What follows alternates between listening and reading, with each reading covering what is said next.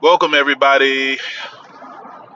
Have a bit of sad news on this podcast today, and I'm doing this. I'm just leaving work. I wanted to do this a little earlier, but first, I want to say rest in peace to Dwayne Haskins, man. He was down in South Florida training for the season, and he was hit by a car. And Dwayne was 24, would have been 25 in a couple weeks. Married, I believe he leaves behind a kid as well. Um, Listen, man. I remember hearing about Dwayne when he was in the DC area in high school, man. They putting out a lot of videos of him when he was a young boy. He went to Ohio State University, and saying how this was the school he wanted to go to. This is the school he wanted to play football for. To have a amazing high school career, I believe at Good Counsel High School in Olney, Maryland. Then going on to Ohio State and having one solid year at Ohio State that got him drafted first round to the Washington Redskins at the time, then football team, then now Commanders. Um, I got a couple friends who's close to Washington, whereas one of my boys who's a photographer and another young lady who actually worked with Washington for a little while, she ended up leaving before he was released. So, and they always heard good things about him as just a human being, even though he didn't have a successful career with Washington and the short amount of time he's been with Pittsburgh. You know, you have those few people that always have something negative to say about him, but no one could ever say anything negative about the man. And I hate that it's a lot of negativity coming out. There's a couple older people that's been saying some things about, just him in general. Never met him a day,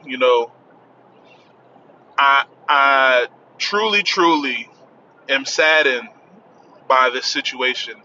And I'm truly, truly saddened by the people who are making a joke from this man's life. And it's very, very disappointing.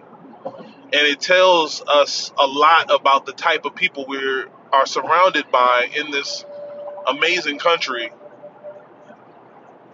And it just sucks, man. Like a young kid, and I can still, even though he was an adult, I can still say he's a kid because ultimately we all continue to grow until we die. Like I'm in my upper 30s, and I'm literally learning a bunch of stuff on a daily basis.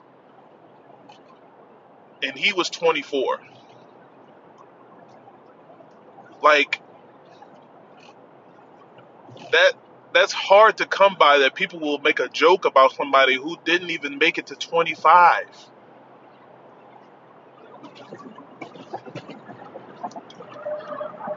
I mean, it's rough, man. This is just the world that we live in, man. So I really truly want to give many blessings to the Haskins family in this saddened time, man. Like honestly, truly, truly, truly.